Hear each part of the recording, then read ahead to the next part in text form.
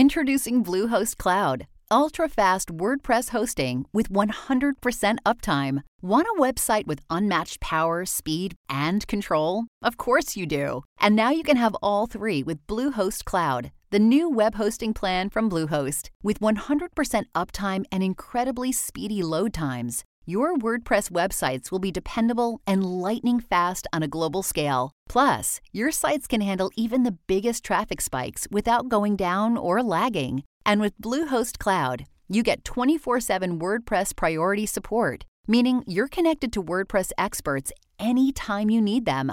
Not to mention, you automatically get daily backups and world-class security. So, what are you waiting for? Get Bluehost Cloud today by visiting Bluehost.com. That's Bluehost.com.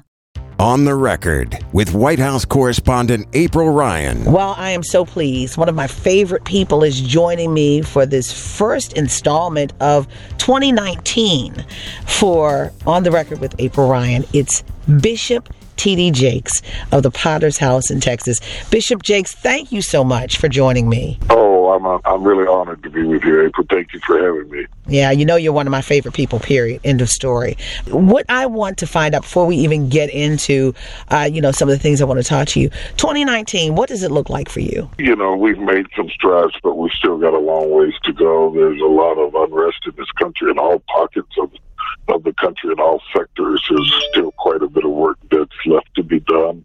And I'm really concerned about where we go from here and looking at ways that we can make it a more equitable society for all Americans without distinction by race, creed, or color or background. And I think sometimes I see inklings of hope, and then I see areas where we have a long ways to go.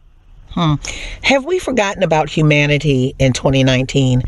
Because everyone's focusing on so many different things. Is it about humanity? Is it still on the table? I mean, what? What do you think? I think that we've forgotten about civility, and consequently it has affected humanity. We have always been diverse. Our strength is that we have great diversity, not only racially, but as it relates to opinions and perspectives that we bring to the table. All that we have to bring to the table is the perspective of the world that we came from and the background that we have. And consequently, we have differing views and ideas and ideals. But the loss of civility has taken over the country to the point that we have not been able to reach the kinds of conclusions that move the nation forward on the things that matter most to all people. And I would like to see a calmer tone taken in government, amongst people in general, on social media, on every platform. We've just lost our ability to have differing opinions and to disagree, but not be disagreeable. Is it just about calm to you? Because sometimes you can calm down, but still there's a tone. Let me be clear. You know, so many people cry for us to calm down without discussing the issues that matter, and I don't think that that's really going to be a solution. It's like putting a Band-Aid on cancer. Calm down doesn't mean lose your voice. It just means lose the insults. It means losing the personal attacks. It means losing the vulgarity that seems to be pervasive in our society. I'm not saying calm down to the point that we become indifferent to the crises that confront us. I just think that in order to have a solution, we have to do as much listening as we do talking. And right now, that's not happening to the degree that it really needs to happen. Whether you're talking about the birthing and final awareness that exists amongst the Me Too movement, or whether you're talking about the disproportionate amount of African Americans that are brutalized on the streets by police officers. Not all of them, but some of them. There are a few of them, but a few is too many when it relates to having that much power over another human being.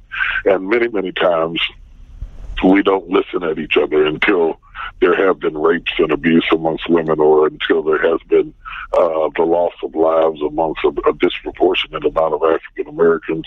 It's really, really alarming today. When you look at nearly 90% of the documented uses of force in our country are being bestowed upon African Americans, that's alarming. We can't really ignore that today. We really have to look into what that's coming from.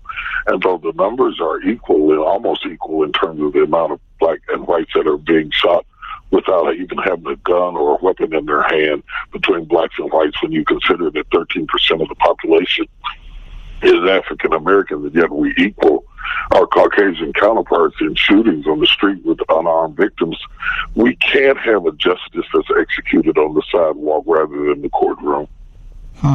So, in the midst of this, the stakes are so high for so many people. Everything is still on the table. And, you know, what I say is, and you tell me if I'm right or wrong, we need to have these conversations without the passion, without the emotion right now, and just put the facts on the table. Do you think that makes a difference? I think it makes a difference, and it starts with respect.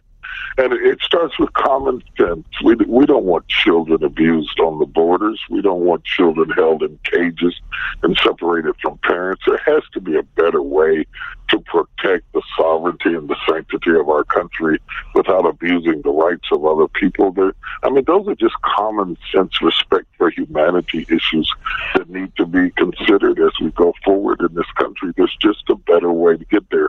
And on the heels of history and what all happened in the terms of separating children through slavery and the abuse of Holocaust, history has to be our instructor here, that these types of signs must be taken seriously. We don't want them to get worse before we recognize that we're headed down a downward slope that disrespects humanity and doesn't respect the lives of people, whether they look like us or not. Everybody loves their children, and everybody wants to be treated fairly. And there are certain things that are common to man, and we cannot allow politics to become so pervasive that we ignore humanity and love for each other as human beings. Even if we don't agree about issues, we still have to respect the things that are common to all people. Bishop Jakes, it's so ironic. 2019, we're talking like this. In some instances, you would think we're talking 1950s, 1960s.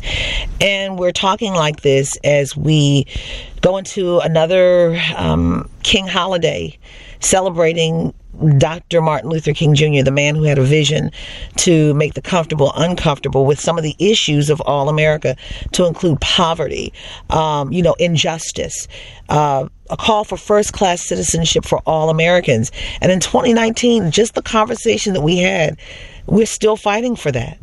What say you with Dr. King and what he had hoped for, his dream, what have you, in 2019 as we celebrate his birthday? You know, when you think about the massive work that Dr. King did, and being born in 1957, I have a deep appreciation for the accomplishments of the early civil rights movements and the changes that were made in this country. I don't think that those changes were made in vain. I've seen great progress in this country, but we still have a ways to go, and it's on our watch now to watch the erosion of the strides that have been made.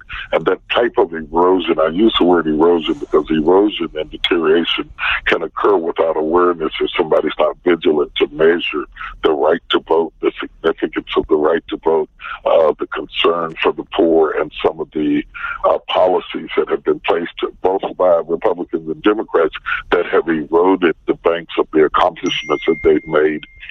I think it's on our watch that we have to be vigilant, and thank God for the recent strides that have been made in the federal criminal justice, but that needs to also perpetuate down to a state level. We have to consider the fact that once we fix those problems, we can't let those people go and then not hire them, not offer them any type of job, not be willing to rent to them, and then wonder why they enter back into the criminal justice system. Our Texas Offenders Reentry Initiative that we started in Texas up under the Potter's House has been standing vigilant. We've seen 16,000 people go through our program, but that's a drop in the bucket compared to the massive amount of people around this country that even when they do get out, they don't have the opportunities and justice that any human being needs to be able to take care of their family or to be able to have a place to stay. We just need common sense policies put into place and think ahead as to what anybody else would want if they were in a similar situation. Do you believe that people need to get back to understanding in listening to what you're saying, it's about humanity, it's about civility, more so than anything else. Is that what you're saying? That's absolutely what I'm saying. Just respect. Just putting yourself in the place of another human being, even if they look different. These are common things like the right to work and the right to take care of your family, to take care of our planet, so that we have something to pass on to our children. These are just common sense policies where we need agreement, and we look to our government to be functional to the degree that they are listening. April, I wrote a piece not too long ago about the similarities between what the Red Belt states want, Rust Belt states want, and what the inner cities want is very similar, even though they vote differently and sometimes don't even like each other. Both of them are saying the same thing. We need a chance to have a good job. We want to be able to take care of our children. We want to go to work again. We want to have something for our young men to get out of school and do. Those things are just common to people regardless to what their zip codes may be. And sometimes there seems to be a deafness amongst those in leadership to what is really going on in mainstream America. And we have to unstop those ears and bring about change. We're seeing changes going on in Congress right now. Those changes are welcome. I'm glad to see more diversity included in Congress, but it won't mean anything if there's a deafness that prevails in the listening of people who become more preoccupied to holding on to their positions than they do doing what is right for the people who help to get them there. Profound. Going back to Dr. King, I think back when he started marching, everyone talks about Dr. King. He has this great statue, this monument, this remembrance of him in Washington. We remember the dream. We remember so many different things. But I think back to when Dr. King was marching. Only 4% of the black church, when he started, supported him. A very small amount. And now we hear more of this social awareness in 2019 from many black churches. And as we talk about humanity and remembering Dr. King, what part does the church play in all of this? I mean, we've got diversity in Congress now for this 116th Congress. We've got more diversity than ever. But yet there's still issues that relate to humanity. We're still dealing with, as you said, issues of voting, voter suppression. We're still dealing with the effort for, or the fight for first-class citizenship. Beyond politics, I mean, you can make laws, you can say, thus thou art, wherefore thereas, but there's still a problem. And at some point, it goes from laws to issues of humanity that sometimes is a heart issue. And when you talk about the heart, the church is there. What part does the church play in all of this? At the time of the 60s, the church became a voice for the voiceless. We didn't have Facebook. We didn't have Twitter. We didn't have Instagram. We didn't have the Congressional Black Caucus. The church had to fulfill a lot of social roles that were very unique to the times that we live. I don't think that we necessarily need to repeat the same role today in light of the fact that everybody with the phone has a voice today. And in light of the fact that we are seeing much more diversity in Congress, we need to hold our elected officials responsible to what they are being paid to do. What the church can do, I think, is remind and become the conscious to America about dignity, about human life, about righteousness and justice. And then in many cases where the churches are strong enough, we can be programmatic in developing programs that help to bridge a way for people to get back to the dignity of life after they have come out of incarceration, after they have been through hardships, should they be single mothers who are raising children. We can put in place programs that help those people to assimilate back into society more effectively, regardless of the hardships and the atrocities that they've had to overcome. Those are new roles and different roles, but still important roles that need to be maintained today. And we can also help to hold those elected officials accountable to the jobs that they have been hired to do. I think that's something that we all, as American citizens, have to participate in. And lastly, and I hate that our time is wound down, and I could always listen to you because you have such wisdom. I love to listen to wisdom. I'm gonna throw a couple of words out to you about 2019, and I want to, that I forgot what they call it, but you throw a word out and you give me a word back. I'm going to say a couple of words to you, and I want you to give me what you think. Lightning round. Entrepreneurship. There's so much to be done in that regard. I have teamed up with Black Enterprise, and I'm going to be in Atlanta soon doing some classes and one-day training, and then we hope to do it in other parts of the country, helping people to have entrepreneurship. It's really small businesses that have been the underbelly of the economic empowerment in our communities. I want us to get back to that. I want us to stimulate that kind of growth, and also where there are opportunities for those small businesses to work together is important. The thing that I'm seeing that is so pervasive in our entrepreneurial pursuits is that we're often locked out of retail by the conglomerate. So small businesses don't have a chance to compete in retail. They have to do small business on their own or through social media in order to be able to survive. I want to be able to provide some ideas to help our entrepreneurs to become more effective.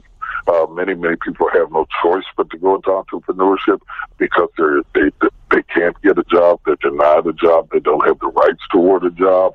We want to clear the path to make that easier, to access funds, to get into business, to be successful in business. And why is that important?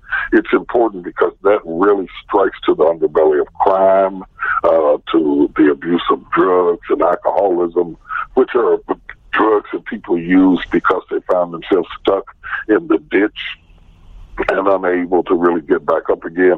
So there's a link between economic empowerment and moral behavior that we have to solve both problems simultaneously. And the last one, the word hope. Hope lies in the coming generation.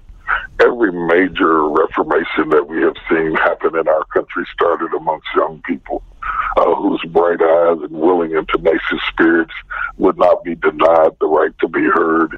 I think that there is hope. I think there continues to be hope. I see hope as racial barriers are torn down. I see hope every time I see a march about racial injustice, and the people marching don't just look like me. I see hope in the eyes of people like in Charlottesville, in spite of the atrocities there were white and black and brown people saying enough is enough about racial injustice. Those kinds of things are heartening to me and helpful to me. I think we have to get to the point that we don't see women's problems as women's problems, blacks' problems as blacks' problems. We see them as American problems, and across the stripes of our country, people of all types and shades just stand up when something is wrong and work very hard to make it a better place for all people.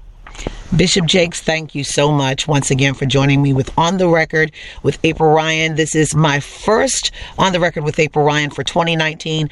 What better way to start it off than with you? It's been a real pleasure. Thank you for what you do as well. I want to thank Bishop T.D. Jakes for joining me for On the Record with April Ryan. He's got a lot going on. The month of April, his Black Enterprise Soar with T.D. Jakes at the Georgia World Congress Center, his International Pastors and Leadership Conference in April at Tampa Convention Center in Tampa, Florida, and the Faith and Family Cruise, the Caribbean Cruise to the Bahamas, Jamaica, and Key West. That happens in November. Thank you so much for joining me with On the Record with April Ryan. Don't forget to subscribe to On the Record on iTunes, Google Play, SoundCloud, Stitcher, or any other podcast directory. If you like what you hear, leave a 5-star review. On the Record, a product of American Urban Radio Networks.